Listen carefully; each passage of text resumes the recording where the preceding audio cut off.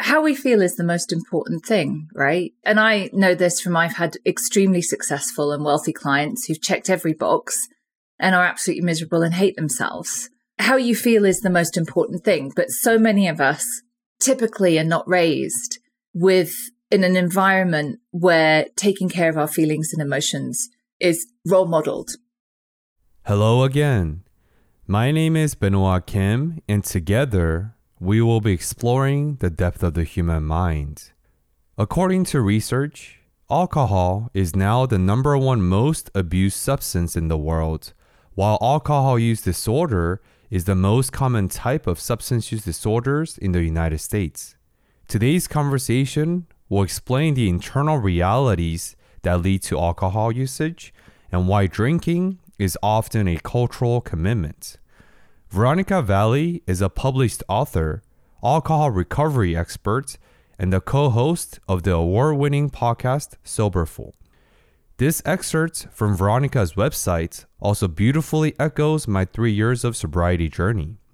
Funny how the blackouts, arguments, embarrassments, fatigue, and sometimes dangerous behaviors and terrible hangovers are muted by the glow of those first few drinks and the promises they make to us. You can expect to learn about the popular myth around alcoholism, why addiction is often just a symptom, how alcohol problems start within, how to overcome addiction, and the necessity of emotional sobriety work. Welcome to Discover More. Discover More is a show for independent thinkers by independent thinkers.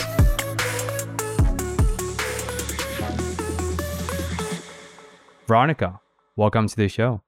Hi, Benoit. Nice to be here. As an expert who worked in private practice, treatment center, and criminal justice fields, and now being a coach with worldwide clients, could you dispel the most common myths and beliefs about drinking? Yeah, I've actually been sober close to 23 years. I've been working for over 20 years. So I think, we've normalized what is actually abnormal drinking. You know, we've inserted it everywhere. It's how we view somebody with a problem. So you got sober at 27, right? Yeah, me too. It's a great age to get sober. Yeah, it's a great age because you've got so much ahead of you. And it's not the not drinking, it's the personal development that it forces you to do that will benefit you so much, which I know that you're already deeply into. You know, I thought you had to drink every day. I thought you had to drink first thing in the morning. I still come across this as generally, you know, somebody with an alcohol problem is usually a homeless person on a bench. If you have a nice car or a job, went to college or go on nice vacations, you can't possibly have a drinking problem. So that's kind of generally, I think, how people see, you know, we know through the research that it's about 10 years from the first day that somebody begins to wonder about their drinking to when they actually give up. And what you're doing in that 10 years is this constant kind of like, am I that bad? Am I that bad? And it's very easy to look around and go, oh, I'm not as bad as that person. Oh, thank God. You know, I don't drink, you know, I've never done that, so I'm fine.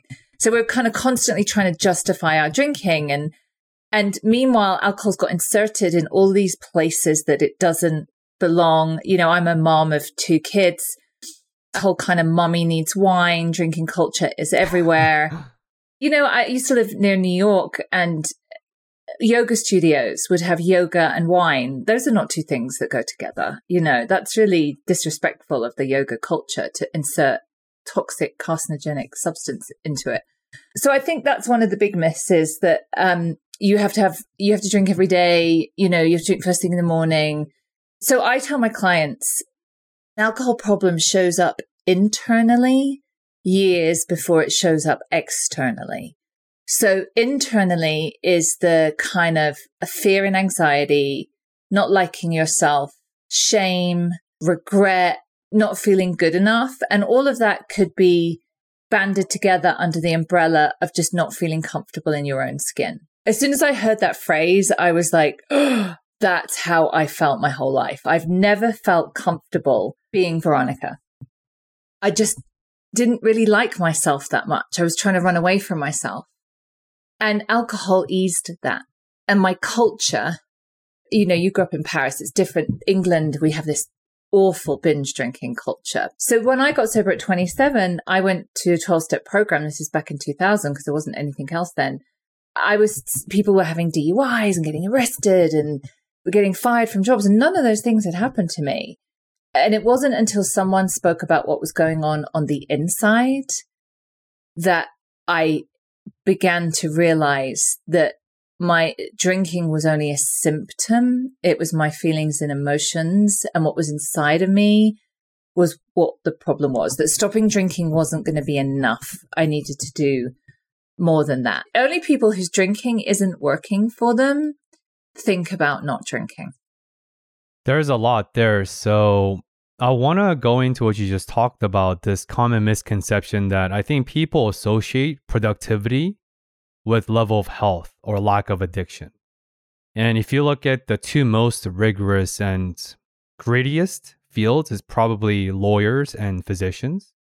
And if you look at them, those two also happen to coincide with some of the highest alcoholism and drug addictions, except they're functional workaholics and functional alcoholics.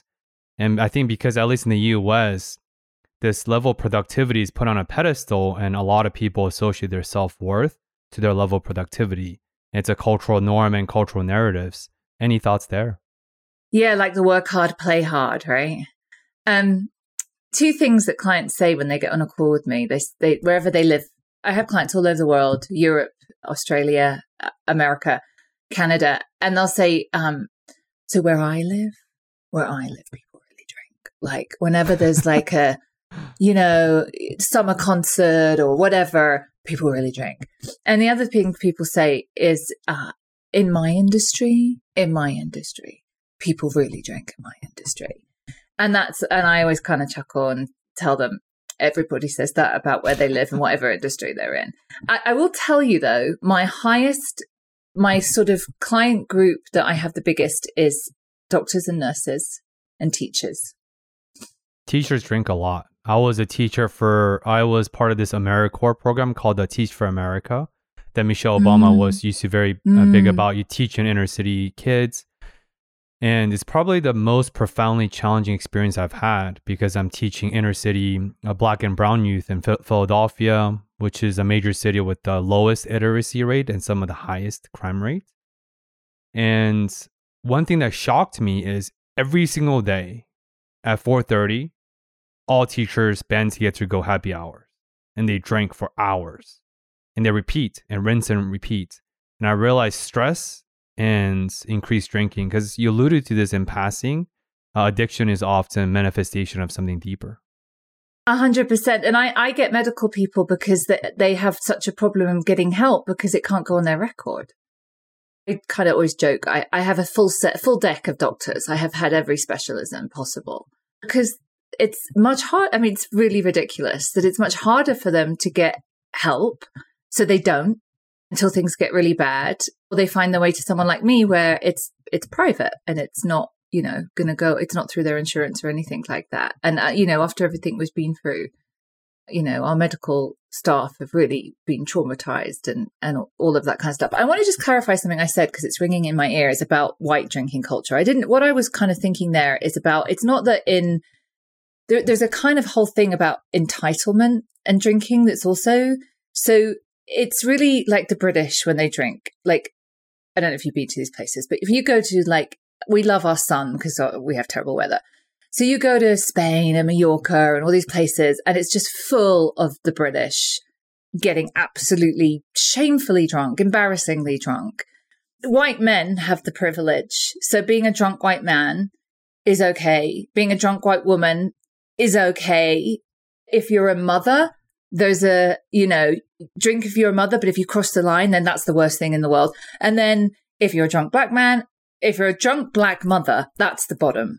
So there's a whole kind of all of that going on as well. And I think there's a lot of, I think white people have a lot less consequences for being externally binge drinking, all of that kind of stuff. And we've seen that with alcohol. We've seen that with drugs. It's different for white people than it is for people of color.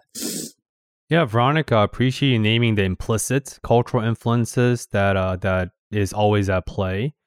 And I actually want to lean into that and ask you about this questions about emotions, because you talked about a lot of us feel uncomfortable with our skins and being left alone with our thoughts and feelings. So we use the social lubricant, because alcohol is a great social lubricant. It opens a lot of people up, even a lot of introverts who derive energy from within. So I know one of your many expertise is emotional intelligence. And emotions and alcohol addiction may sound seemingly unrelated, but can you share why that is not the case, since we both established in the last 10 minutes that addictions, if not all, but most, are manifestations of something deeper, since internal always manifests externally? How we feel is the most important thing, right? And I know this from I've had extremely successful and wealthy clients who've checked every box and are absolutely miserable and hate themselves. How you feel is the most important thing. But so many of us typically are not raised in an environment where taking care of our feelings and emotions is role modeled. So I know that was the case for me. So, and you can see this generationally, and I'll be interested to hear what it is like from your culture. So from my culture, it's from the First World War, where all of these men went off to fight in utter horror and were not allowed to ever talk about it, and were coming apart at the seams. And that was kind of my grandmother's generation, is we don't talk about anything upsetting. We just don't. And so I had all these big feelings inside of me that I was like, it wasn't allowed. It wasn't permitted. Those kind of family messaging, it's very powerful. And remind me to talk about attachment and authenticity. So for me, alcohol was like, I felt like it was coming apart at the seams, and alcohol just fixed that. And so then what happens, and I started drinking at 14, 15, is not only did I not learn it in my family, I then missed opportunities as I was growing from a teenager into my early 20s to develop those skills. So, life is just lessons, right? You learn the lesson. If not, don't worry, the lesson will come around again. And all of those are life lessons. I've been thinking about this a lot in terms of being a mother and the work that I do. Struggle is a part of life. And I feel that as a culture, we're leaning towards stealing the struggle from people, particularly children. So I struggled massively, and the only thing I had was alcohol to help me with the struggle. I had a lot of anxiety. That was a struggle. So I'd use alcohol to take that away. I didn't like myself. I didn't know how to socialize. I didn't know how to connect with people without it. So I just defaulted everything to alcohol. So I missed all these opportunities to learn tough but important life lessons that we all must learn as we go along. I often talk about per-narrative therapy, which is a modality in psychotherapy. The ethos is that the client is not the problem. The problem is a problem. I share that because I think a lot of us, as you said, without the distress tolerance skills, without the toolkits, we go to sort of these external tools like drugs or alcohol in our cases that we're talking about. And even suicide, that's not specialty, but my background. I'm a veteran, so I have a lot of interest in psychedelic therapy, which is I'm going for, and also suicide prevention, since the landscape has been very scant, at least in the United States and the world at large. And we often talk about that when people take their own lives or when people fall to addictions, it's not that they're incompetent or they lack willpower. It's that they just don't have adequate skills, like what you alluded to, where you never had the opportunity to refine, internalize, adapt, and craft your skills. And like, how do you view that, where for so many of us that we don't have the community, we don't have the maybe privilege of knowledge, maybe we don't have this level of innate curiosity, and there's so much misinformation with TikTok. Everyone and their mothers are spreading advices like it's Oprah giving cars away without the credentials of Oprah. Like, what can people do when they have nothing and nowhere to turn to except readily available coping skill like drinking? Well, that's a big question. Yeah, it's a big question. I think it goes back to the struggle, right? And I think it's also about curiosity.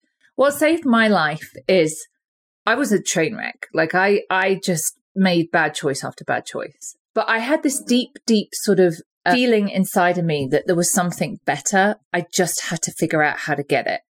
Like I didn't have the how, but I believed the how was out there. Actually, I know how I'm going to answer this question. Okay.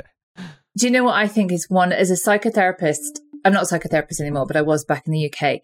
I think reading books is life-saving, and I think it's the most important thing. And I think it's from reading, and I'm a child of the 80s and 90s. You know, we didn't have, like, I was trying to explain to my kids, like, our TV show was on at 4:00. And if you missed the TV show, that was it. It's just, I can't even imagine how we lived. It's so crazy now. I was like, how did we ever meet anyone for lunch? You know, like, you hope they show up. Yeah, basically, I think that's what we did. I think we just hoped they showed up. So I think it was from reading books that gave me some kind of feeling that, like, I could get it too. I wasn't going to be left out of it.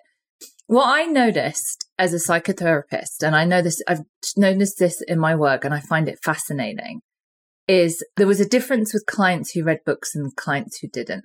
So when I recommended, like, you know, often would recommend a self-help book of some kind or a memoir, you know, and the clients who read books, as a psychotherapist, I could engage with their internal world at a much, much deeper level than people who didn't read books.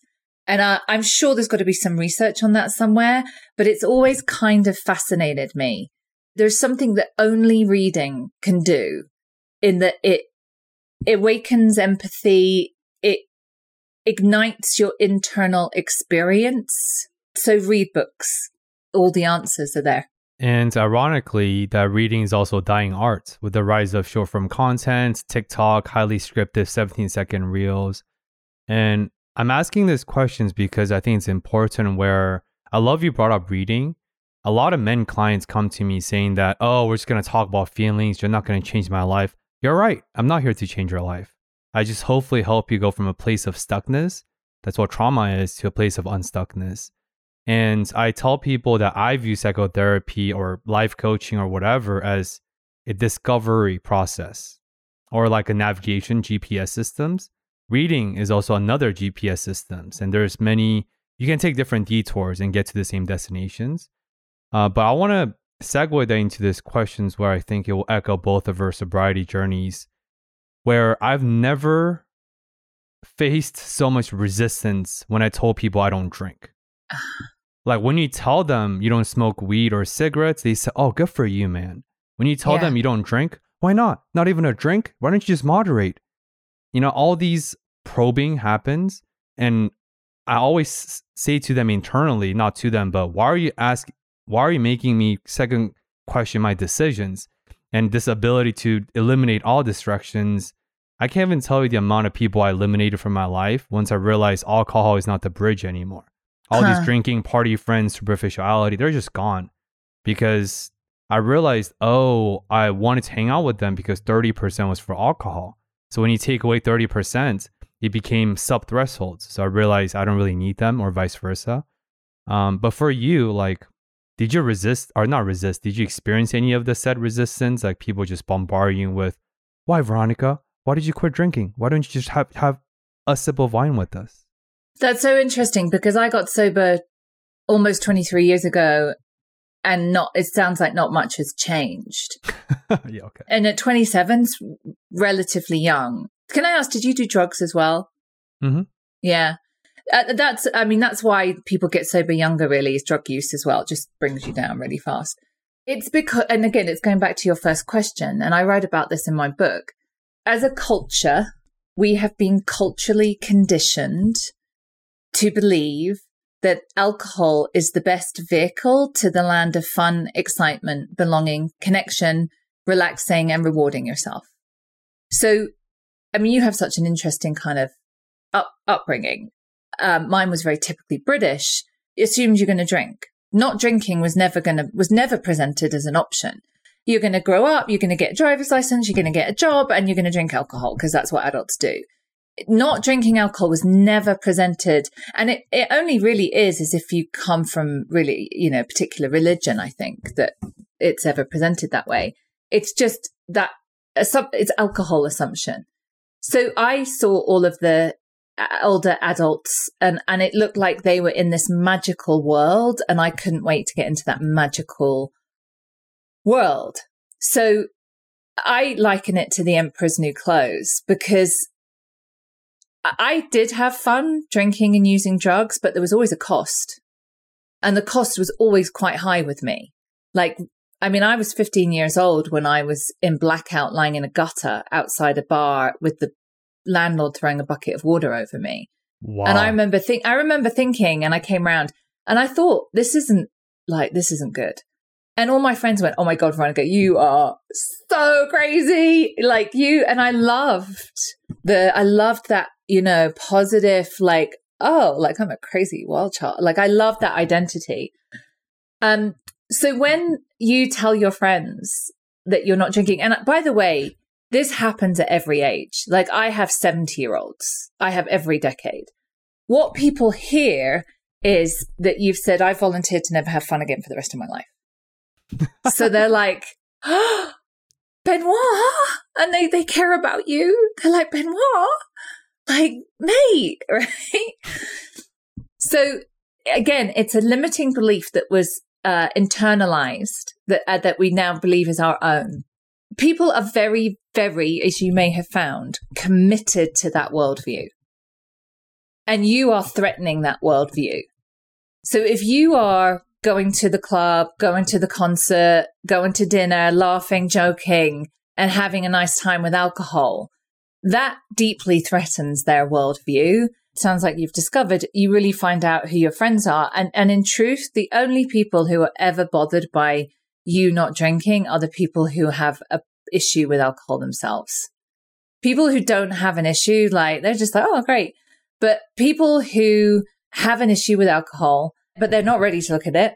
Thank you. They don't want to stop. It's much easier to persuade you that you are wrong. So it's this cultural commitment. So you come from these 3 different cultures. Do you think it's true in all of those cultures that you come from? Asia is interesting because drugs are less available and they're way more stigmatized, and the consequent punitive measures for drugs are quite high in Korea and Japan. Or not Japan, Korea and China, which is the cultures I lived and I'm very familiar with. So alcohol is the de facto mode of altering your consciousness, so to speak. So, and whereas in Paris, you speak to it, right? They take 2 hours break every lunch. Yeah. Now they're having some wild protests, changing all that stuff, but then they will never cut out alcohol. But I think binge drinking is less prevalent in Paris because food comes with it. And I think they drink more for the sociality aspect versus the coping internal reality aspects, generally speaking. In the US, I think it's the Anglo culture, the Anglo-American culture, the pioneers of British. When you don't drink, you're a social outcast, you don't belong, you can't hang with us. And my favorite thing I heard recently, so I'm just using it here, where tradition is peer pressure by dead people.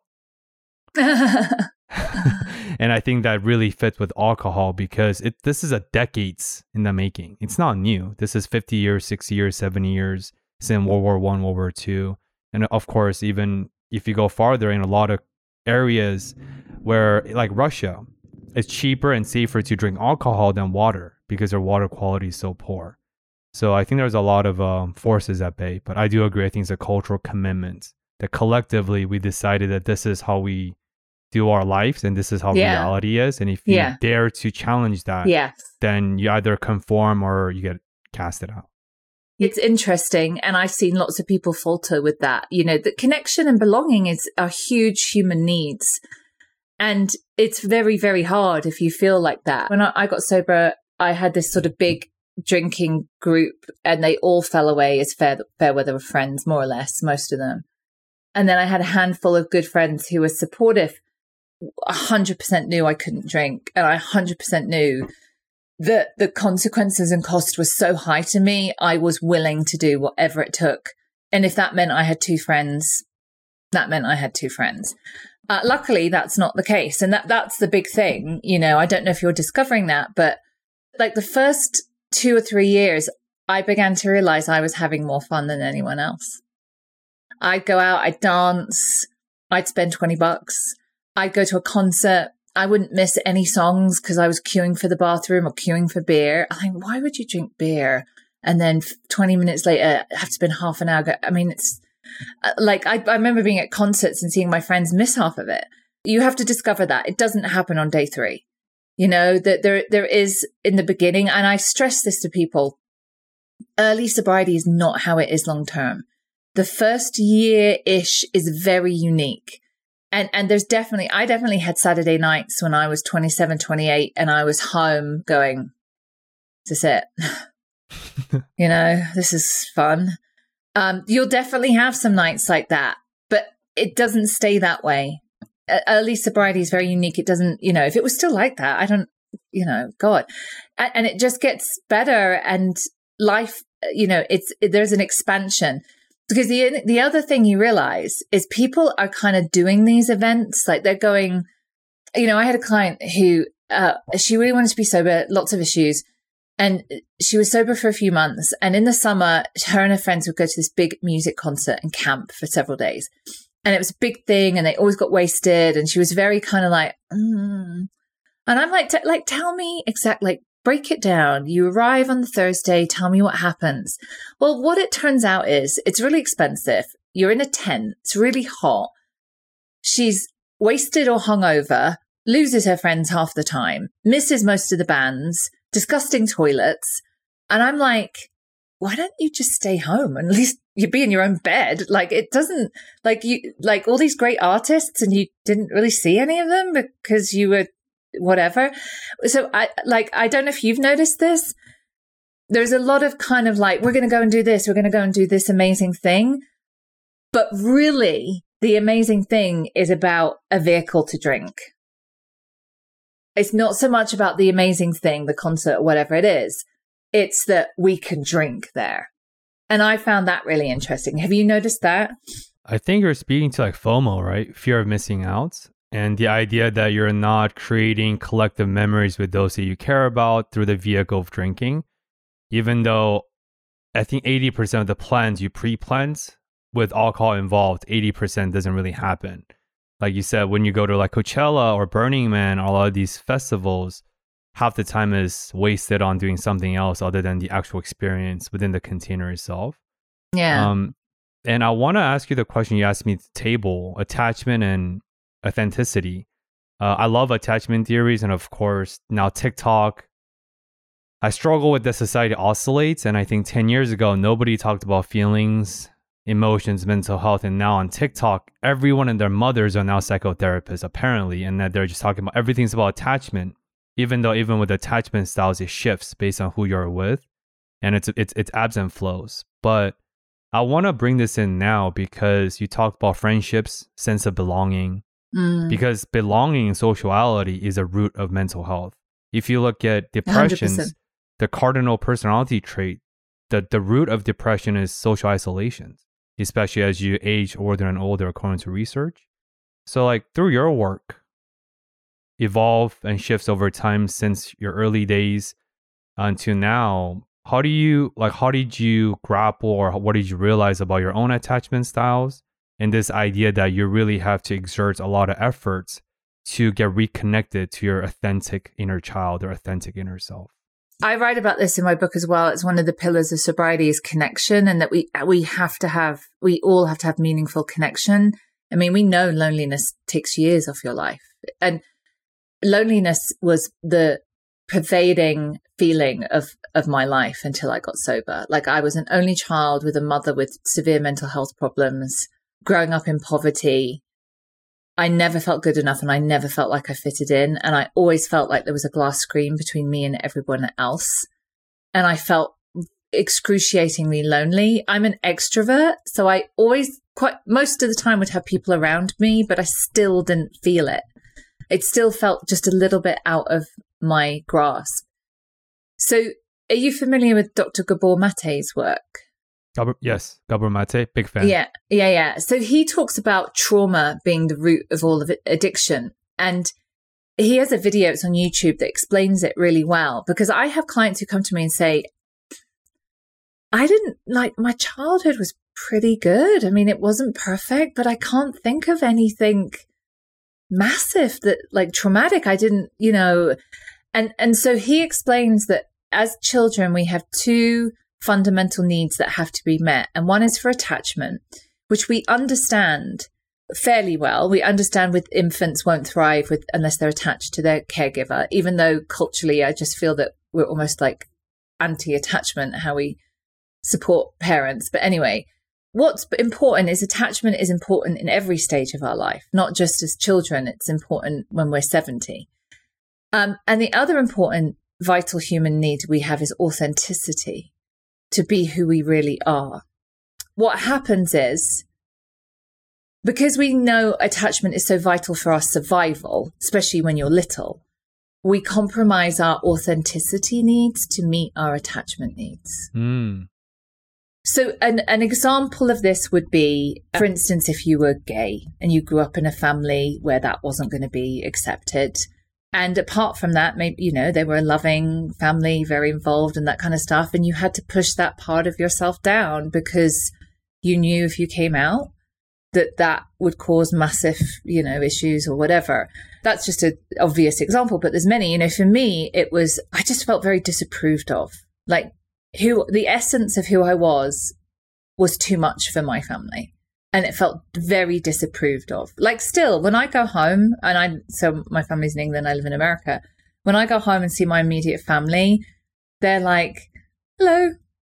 Like, I've just popped to the shops. When I see my friends, we're like, hi, oh my God. It's like, that's the difference.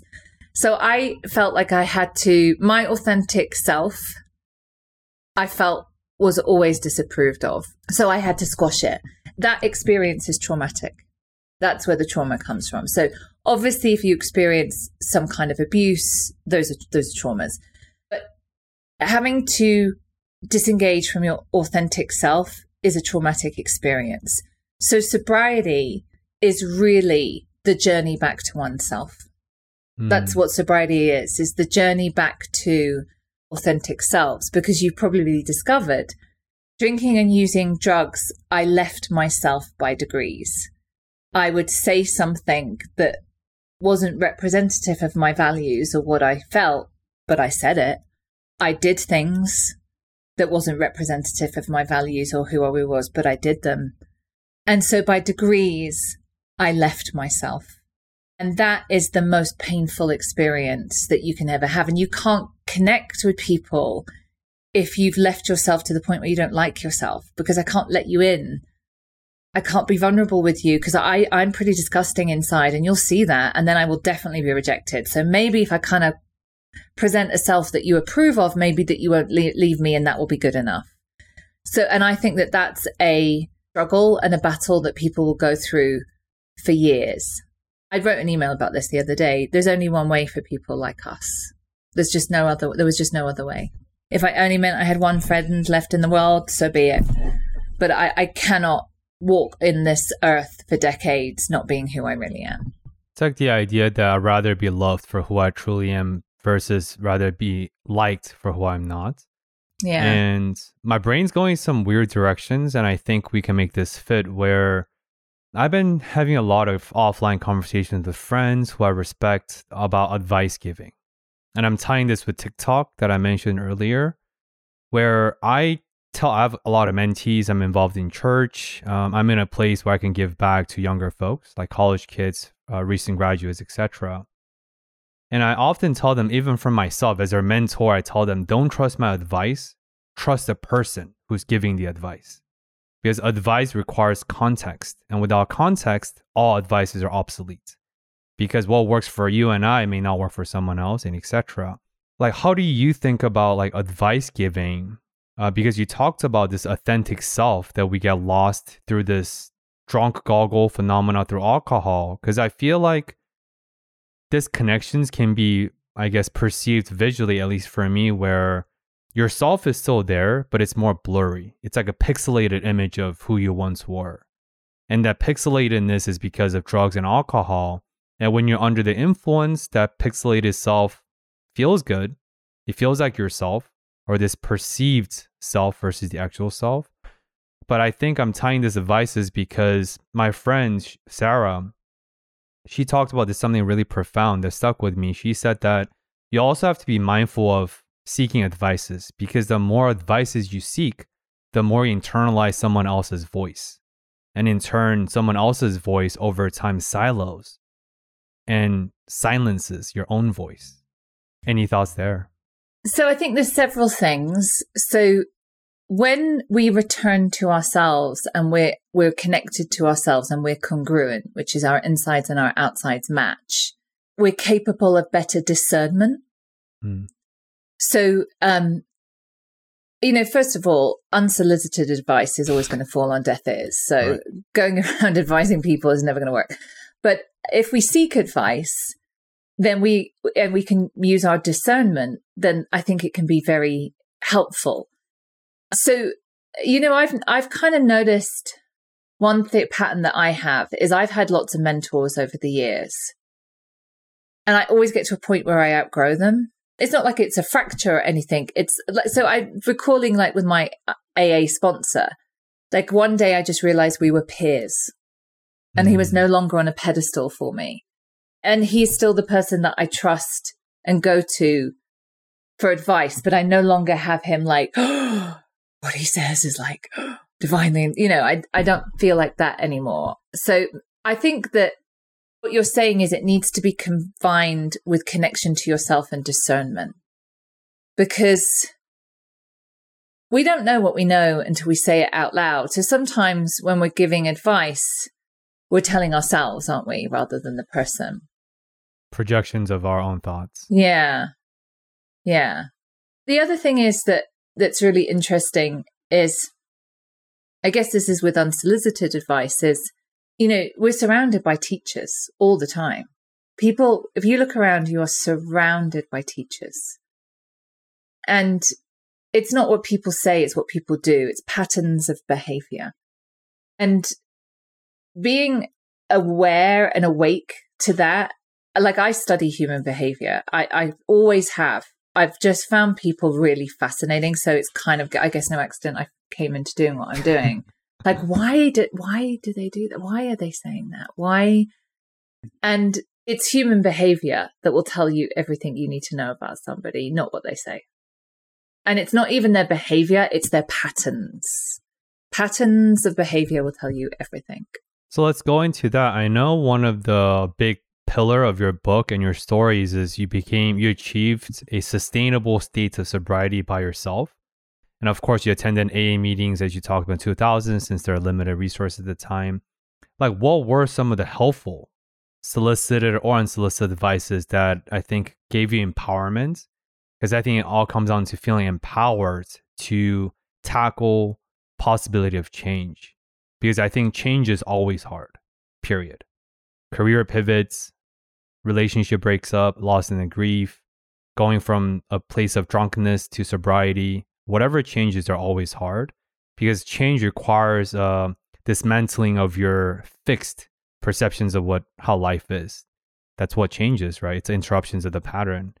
Can you recall some of the helpful advices or feedback and support that allowed you to come to this place of, you know what? I feel ready to tackle this seemingly very scary, daunting place of sobriety. So it's all about motivation. We will work harder to get out of pain than into pleasure. So, where you are right now, if you're like having an okay, pretty good day, and I said, Benoit, do this really, really, really hard thing because the reward at the end of it is beyond anything you could imagine. Maybe you will, maybe you won't.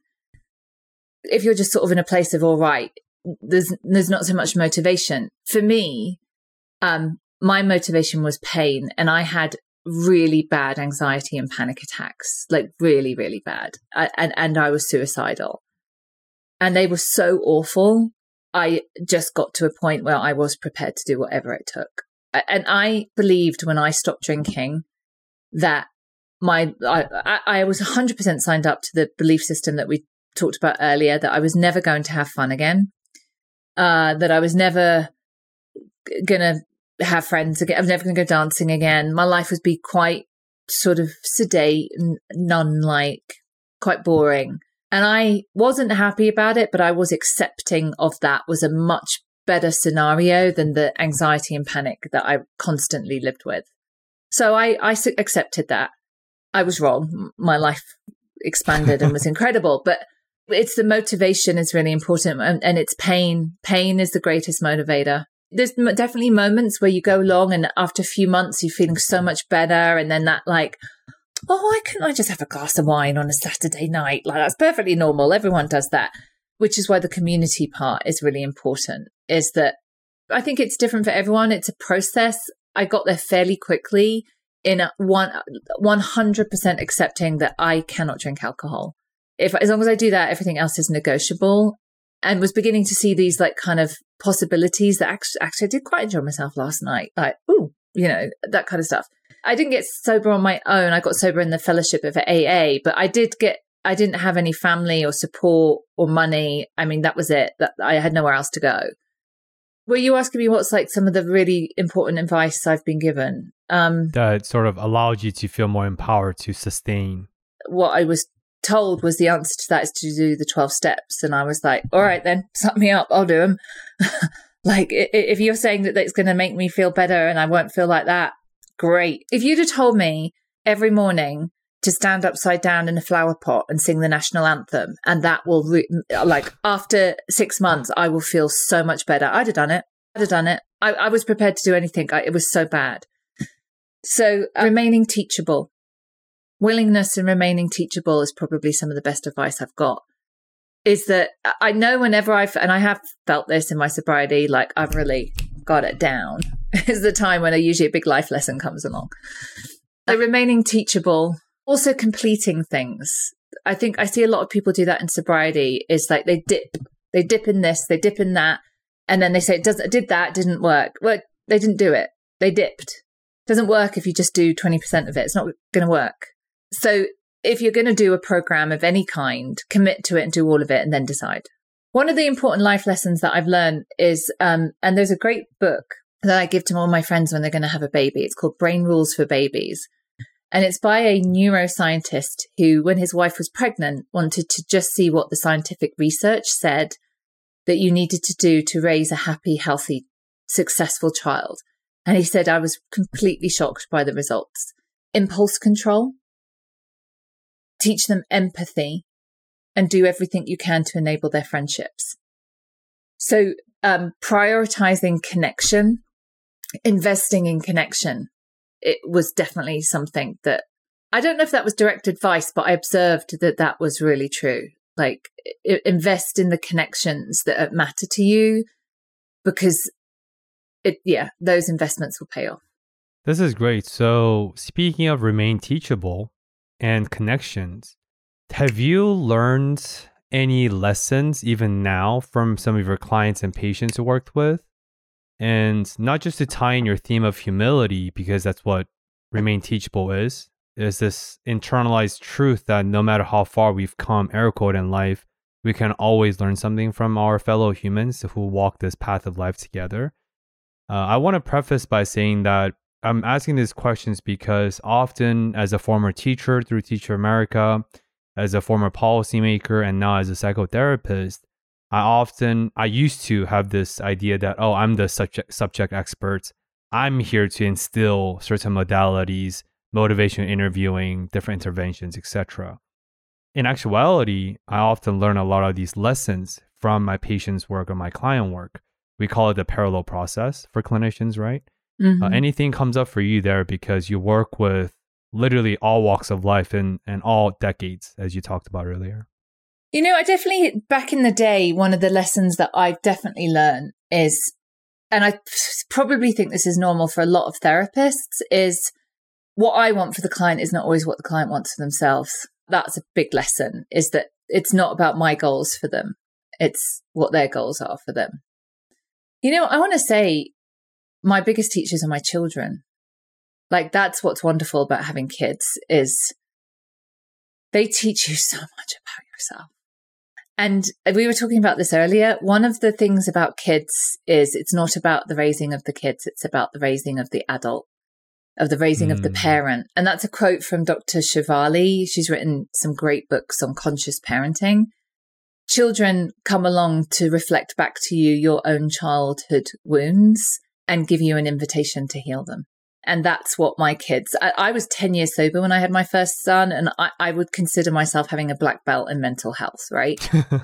And I found myself parenting in the way that my mother parented, and that was not how I wanted to raise my children.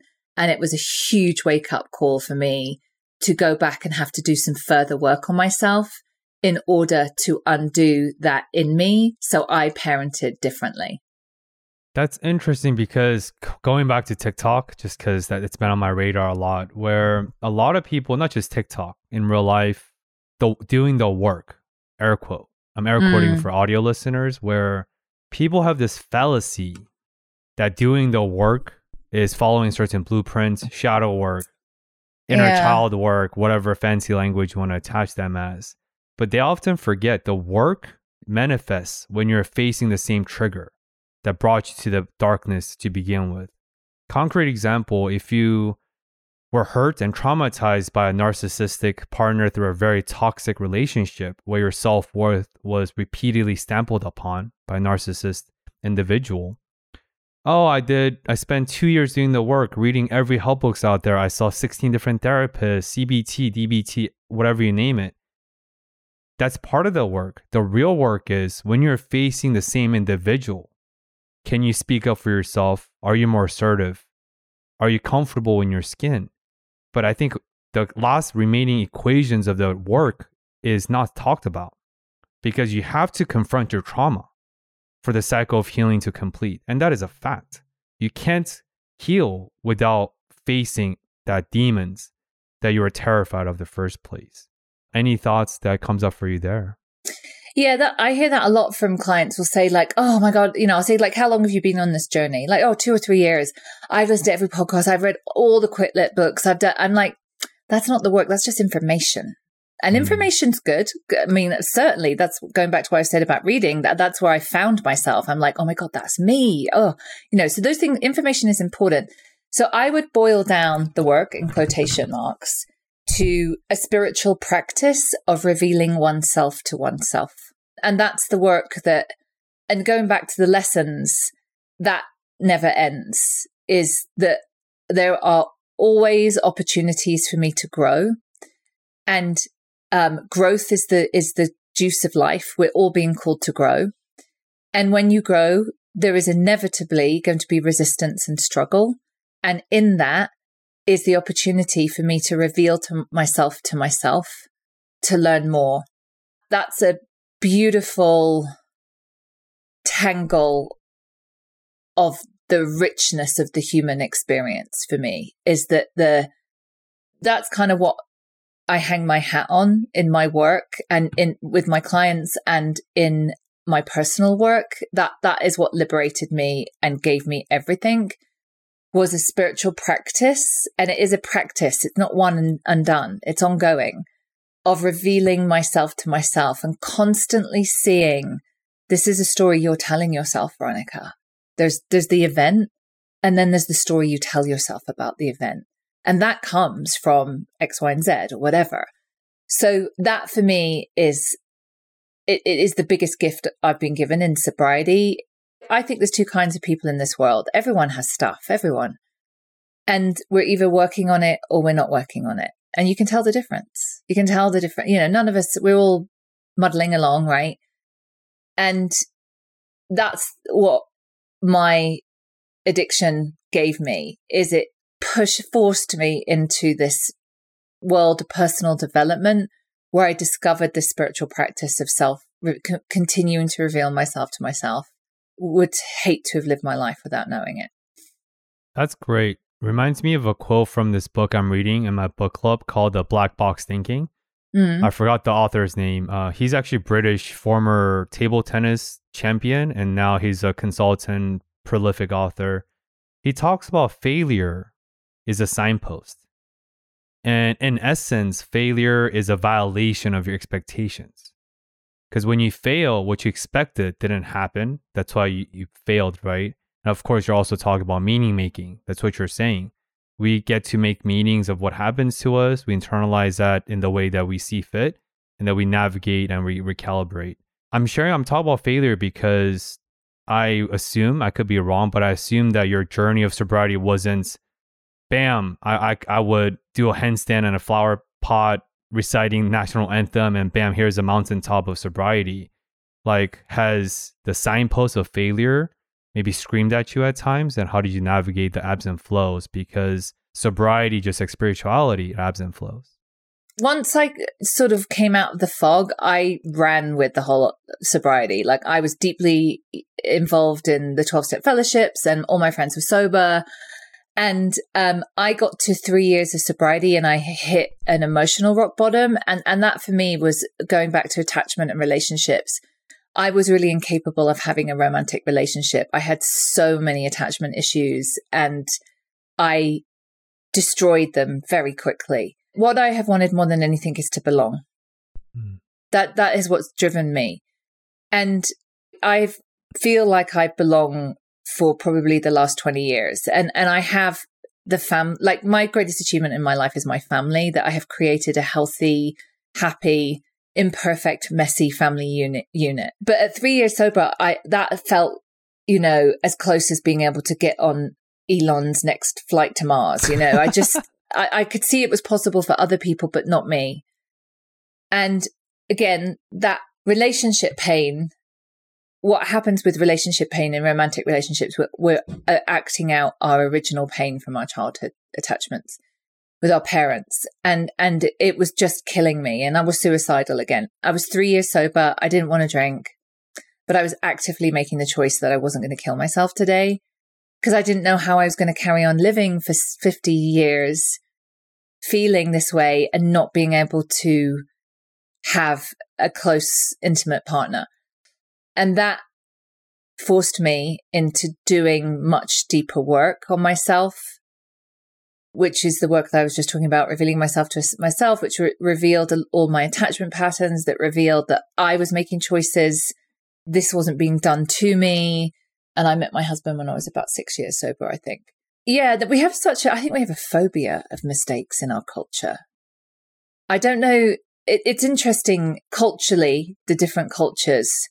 I feel like in Asian cultures, messing up and mistakes is like, so we have a lot of Indian, Pakistani immigrants kind of worked in different ways with, they have addiction problems, but it's very hard to get them into treatment because there's so much shame and pride. And if the family knew, different to then if it would be a white Londoner or something. So I don't know. What do you think about that?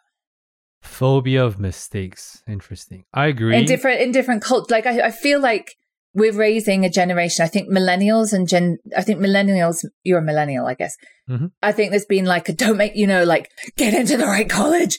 If you don't get into the right college, your life is over. Like, whereas life is just actually mistakes and what you learn in the struggle in between. That's actually what life is. Life is not, don't make any mistakes. That's not right. I don't know. Maybe I'm just jumping to conclusions there. No. I think life is comprised of learning, unlearning, conditioning, deconditioning, and a lot of mistakes. But I do agree that I don't want to speak for the culture since I don't know. It's very limited scope of understanding. But I do want to say generally that I think your idea of phobia of mistakes can be paralleled with perfectionism. Yes. Where I read this somewhere that perfectionism is the greatest enemy to success or the greatest enemy to greatness. And I think a lot of us feel protected saying that, oh, I have a perfectionist tendencies. Who doesn't? Who doesn't want to do a perfect job, air quote, right? Everyone want to strive for perfection. And I think perfectionism in a way serves as like a buffer or like a cushion that, oh, if I didn't achieve the outcome I expected or intended to, then I could always say it was my perfectionism. And I think that's how phobia of mistakes to get manifested. But the thing is, like, mistakes are air quote costly as you get older. So if anything, we need to encourage mistakes. And of course, failure is the mother of all innovations. It's a lot of tropes out there, right? At the same time, I do agree we need to front load mistakes, because I reframe suffering as a growing pain, because I think that's what suffering is. Like Nietzsche, the great nihilistic philosopher, and many great thinkers talked about this before us, where you will learn the lessons, like you said earlier. Oh, you didn't learn? No worries. It will come knock its way door into your life again. And I think we do need to move past this phobia of mistakes, because I think it comes down to face value, perceived perceptions by others, not really about yourself. And I think that gets manifested also internally. But I never thought about phobia of mistakes, but I think you're right. I think that's very valid. I think there's a lot of things that are connected here. And one of them is shame. And how, like, so my husband's from San Francisco, worked in the Silicon Valley for a long time. And he did his PhD in Cambridge in England, where we met. And like, he always used to say, like, in England, you know, if you have like a company that fails or a startup that fails, it's like there's just embarrassment and shame. He said, in the Silicon Valley, like, people would just be like, so what's your next plan? What you doing next? Like people just, it's just very accepted that most startups fail, and there was a process there, and you learned loads. What you doing next? There's there's a lot tied up there with shame. And then perfectionism is the weapon that we use to shield our vulnerability. So when you have someone who has acute perfectionism, it's because they're terrified of being vulnerable. And you can't have meaningful connection without vulnerability. There's no other way. So it's very isolating and very lonely. And all of those things are entwined. Again, being European, coming to America. So, for example, in American culture, and I wonder if you've noticed this, it's the middle class. All it is about what college your child is going to get into. That's it. It's like a nuclear arms race.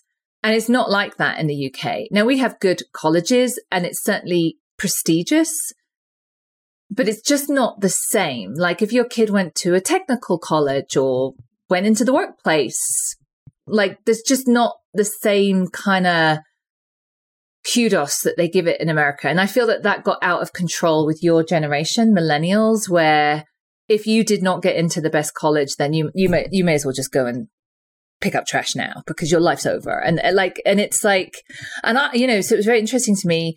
I had a practice in Cambridge, one of the top schools in the world. And oh my gosh, all my clients were just, every single one of them believed that they'd got there by mistake. Like, there'd been some error somewhere that they got admitted, and any day now they were going to be found out and kicked out of their program or whatever. And I feel this kind of not making a mistake, you know, like high school, doing everything, you know, doing all the clubs, everything. So you get like, oh my God, you didn't get accepted to archery. Oh my God, that's not going to look. So I again, maybe that's just the middle class culture in America.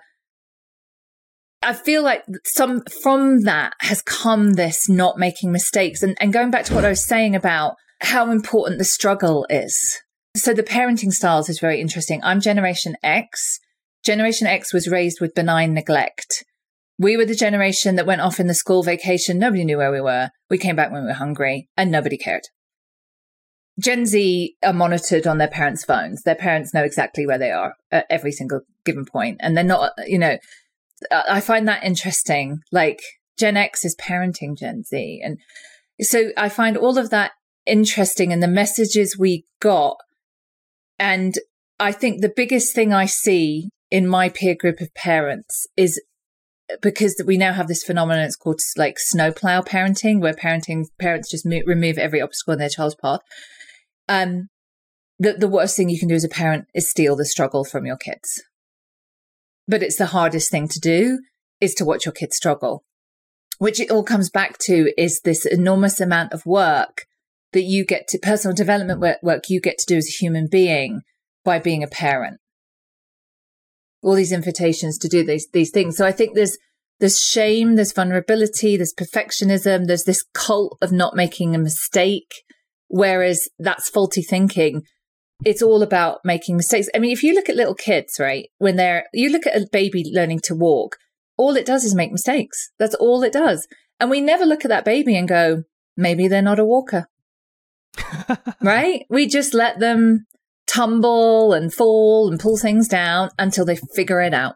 And that's how childhood development is. And then it's like we reach a certain point where you're not allowed to tumble and fall ever again. It's kind of interesting.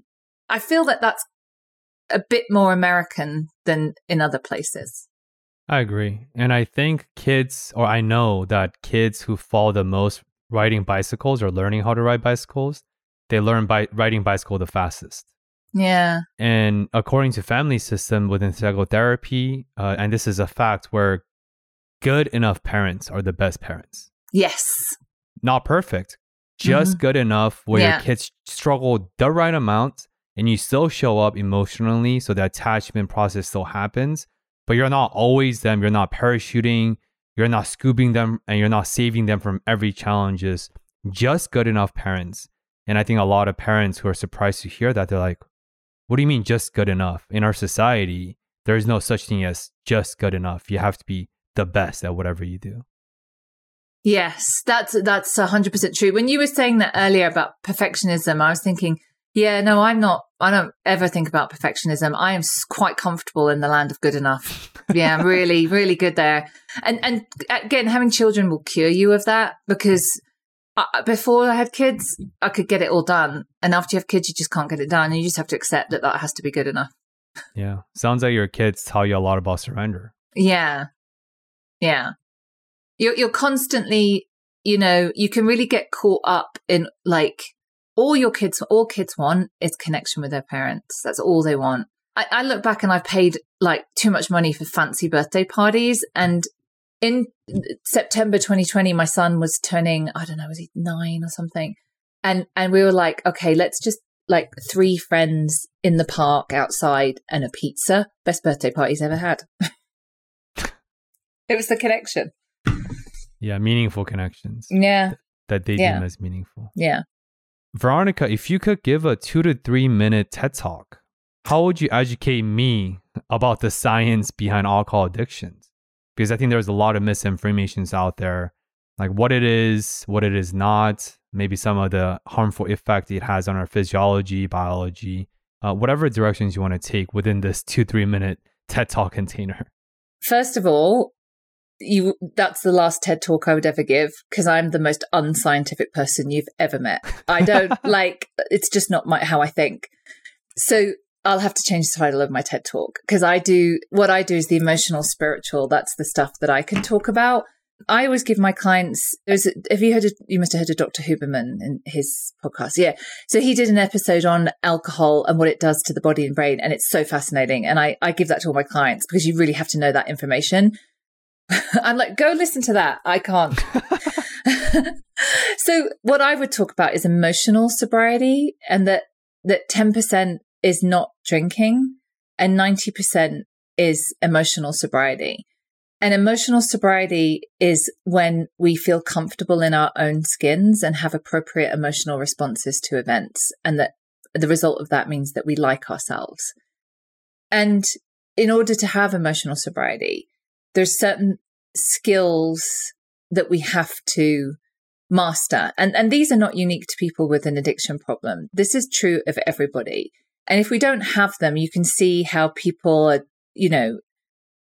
trying to compensate in different ways. So we have to have balance and boundaries. If we don't have boundaries, we can't be happy and successful without boundaries. And that was a core thing for me. I didn't even know what a boundary was, didn't know it was a thing, didn't know I could have boundaries with my mother, didn't know how life-changing having boundaries was. And that was the beginning of the process of getting free of the good and bad opinion of other people, because I was very, very married to the belief that other people's approval and them liking me was essential. Once I was free of that, I mean, you just got you can tie yourself up in knots worrying what other people think about you. You can think so many more interesting things when you're free of that. And you can only do that with really good boundaries. And boundaries is an exercise of allowing people to be upset with you if you're not doing what you want them to do. And then if you have boundaries, then you can have balance. It's about balancing your needs. And I find balance fascinating because it's so evolving and ongoing. How I balance my needs today, because I've had 3 hours sleep because my kids were sick all night. is going to be very different to how I'll balance it on Thursday, when hopefully I'll have more sleep and everybody will be well again. So balance it's the art of balance, balancing your needs of, I kind of sense with right now, you do remind me of myself when I was that age. You have a hunger to know things. Like you're very, very curious. Like you're like eating it up, and I want to be able to read this and do that and study that. And I remember feeling that way. And that's an important need to be satisfied. And then you have like needs for connection and health and, all of those kind of things. And it evolves and changes as you grow older. COVID taught us that, how we meet our needs during lockdown. And then the other pillars of emotional sobriety is being able to deal with resentments. And that for me is the tentpole of the work of sobriety, is the resentment work. Everybody has resentments and we get stuck in them. And they're very, very entwined with the story that we tell ourselves about ourselves. And they help us reveal the story that we tell ourselves about ourselves. That's the really important bit, that we're just not aware of it until it's revealed to us.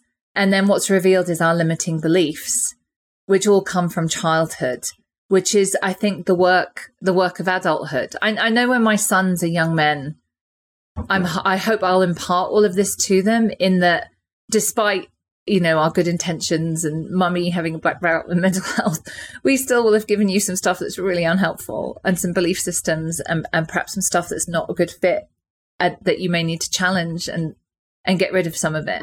Casting off limiting beliefs, I think, is a lifelong process. And that's some people are doing the work and some people are not doing the work, and you can spot the difference. And we can observe this so well in other people, right? People who are just stuck in their story. I find that fascinating. So that would be my TED talk. It would be on emotional sobriety and what are the key pieces of work we need, that everyone needs to do to establish emotional sobriety. And then I'd tell everyone else to go and see Dr. Huberman about the brain science. Great neuroscientist at Stanford and great podcast. And I think that's the title of this episode, emotional sobriety, or something along the line. And I'm more scientific. I think you're the emotional attuned version of me, and I'm the more scientific version of you. So I will add on some ad notes to this TED Talk, where I think I was surprised by this. A lot of people, at least in America, are still having this distorted belief that addiction is a matter of willpower. Yes. If you're addicted, you're lazy, you're incompetent, you're weak-minded. And addiction is not a willpower. And this is a scientific fact, where addiction is a neurobiological disease. It creates permanent changes to your brain structures. It changes your homeostasis, your dopamine release level, your serotonin releases, cortisol, stress hormones, etc. So addiction has nothing to do with willpower. If anything, the lawyers, doctors we alluded to in the beginning of this conversation, they have some of the most rigorous willpower there ever is. Look at veterans and special force. They have more willpower than you can even fathom. Yet many of them are addicts, substance, drugs, or alcohol. So I just want to create a space to share that information, to dispel that it's very dangerous if society as a whole at large associates willpower and determinism with addiction, because that is a dangerous road to go down to. How it's been viewed, and how it's very much still viewed, as a moral issue. And again, just bring in, different cultures. It's like, again, depending where you come from, it's like you're more morally bad than this group of people. Mothers, for example. So it's still, again, it's seen as a moral issue. Why can't you just moderate? Like I never thought of that. I just feel like, for me, it's the how bit that is the most interesting and important bit for me, because it's like, it's important to know that, but I'm still uncomfortable in my own skin. So what do I do about that bit? So I get that it's a brain disease and I get all of those things, but I still don't like myself, and I need that bit to change. And so the emotional sobriety stuff that we've talked about is like, I need to know how that change. What is the equivalent of standing upside down in a plant pot every day and singing the national anthem? What is the things I have to do so I feel, so I like myself and I feel comfortable in my own skin? Yeah, I agree. Those things are really important to know. because they influence policy and treatment and all of that kind of stuff. I want and then how do I change it? No, and I think it speaks to why you're very successful as a former therapist, now a alcohol recovery expert and coach. Because just like how we disproved like classical economics, where consumers are not rational, that's already been disproven like decades ago. Likewise, humans are not logical. Humans are emotional animals, period. And otherwise, facts and stats would eradicate all injustice and addictions in the world. That's not the case because humans are emotional at heart. So I grew up, the drug prevention I grew up with in the 1980s was just say no. Just say no because, if you take heroin, you could die. Like, just say no.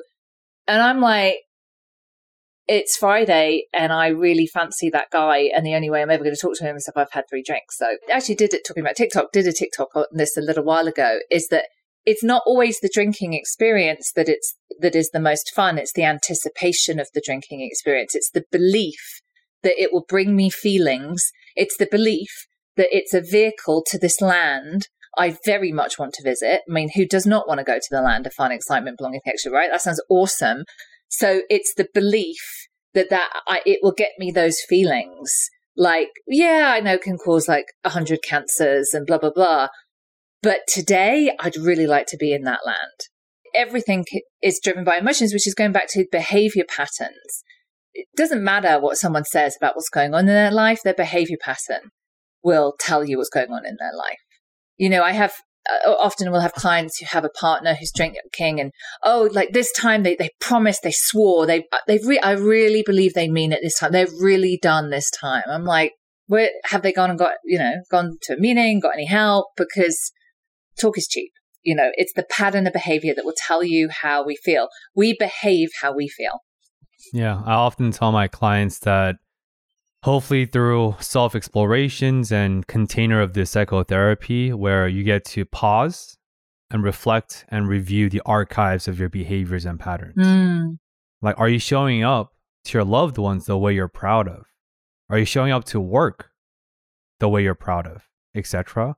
And as you said, I do feel like behaviors are manifestations of internal, but I think all of us need to review periodically the archives of how we're showing up day to day. And whether that's alcohol, whether that's drugs, whether that's emotional challenges or emotional lack of sobriety. I'm thinking about Simon Sinek, great author, The Power of Why. He talks about the core circle is why, how, what. And I think what and the how will take care of themselves through information, through community, through resources. There are so many alcohol recovery resources out there. And that's the power of millennials, right? Informations and access to internet. But I think as you talked about, and I think Tony Robbins talked about that, we're more motivated to escape from pain than pleasure. Mm-hmm. Yeah, I did. That's where I got it from. Yeah. A great book. But I think once you discern your why, I think the rest will come through time and through patience and self-grace. Because as you know, trauma work or addiction work is very, very tough. It's really, really difficult. It takes time. And it's painful to see how painful the clients themselves feel in the process. This feeling of absence of hope, absence of change. But I always want to impart some self-compassion and some grace for ourselves, because without that grace, change is not going to happen. Because I think discernment, as you talked about earlier, also requires self-grace. So one of the things that clients say to me a lot is getting sober is really hard. And I always push back on that and say it's not. Having a drink problem is really hard. Being hungover is really hard. Have you ever been to work on a hangover? Like, have you ever been full of shame and self-loathing about something you can't quite remember? That's really hard. Sobriety takes effort. And that's a different frame than hard. Hard doesn't feel attractive or good. I don't want to do anything that's hard. But something that requires effort. And I feel like it's the same with any kind of any kind of therapeutic work, like trauma or whatever. It requires effort, but to not do it is harder. To live not doing that work, I feel, is harder. But that's why a lot of people are just numbing with substances. And it's like that, to not be present in your life, to miss your life, these finite years that we have. I'm going to steal that from you. I'm going to reframe change is hard to change is effortful. It's effort. Yeah. Yeah. Because like soberful, effortful, I do talk about where all worthy things are effortful and all effortful things are worthy. And I think that ties into the ethos of your mission statement and all your work beautifully. I want to be respectful of your time. I know you have engagement. You're running on 3 hours of sleep. A lot of hopefully I made sense. Yeah, oh, it did. I learned a lot as I often do in these containers. But where can people check you out further, connect with you, not just follow you, but ask you meaningful and engaging conversations? Because as Tony Robbins also once said, better questions lead to better answers. And the quality of questions dictate the quality of your life. So I'm on I'm on TikTok and Instagram and Facebook. So either Veronica Valli, Valli, or Soberful. I have a large Facebook group called Soberful. My book Soberful is on Amazon and all other retailers. If you just Google Soberful or Veronica Valli, hopefully I should come up. I have a website and blah, blah, blah. And you can reach out to me in all of those different places. Yeah, and I strongly recommend their podcast where Veronica co-hosts with Chip. I believe Chip was described by Russell Brand as like important social liability. Yeah. My co-host, like if you met him, he looks like he spent his entire year in libraries reading academic books. And he was a right social liability is how he described him. He was like a hardcore street, homeless, drug addict, lots of crime, life support twice, really, really turned his life around. Yeah, that's like the post-traumatic growth. Some of the most gracious and amazing people I've met, they have some of the hardest pain teachers. People talk about PTSD, but post-traumatic growth is also equally powerful, if not more. With that being said, do you have any other parting messages for the listeners and people tuning in before we conclude today's amazing conversation? So one thing that I would say is that you can get to the land of fun, excitement, belonging, connection, relaxing, rewarding yourself sober, and it's better. And you have to give yourself a little bit of time, and it's good to have a guide to get there, someone who's hopefully an expert or professional. But once you get there, all of that, everything is better sober. That's been my experience and the experience of everyone that I've worked with. And I also would like to thank you for your service, Benoit, in doing this, but your service in the military as well. Thank you. And we can gradually go from a place of land of the brave and freedom to land of the sobriety and fun. And I do feel like collective changes is effortful and takes time. Yeah, thank you for your thoughtfulness and thank you for your time today. Thank you so much. And as always, hope to see you again in the next week's train of Discover More. Thank you for tuning in.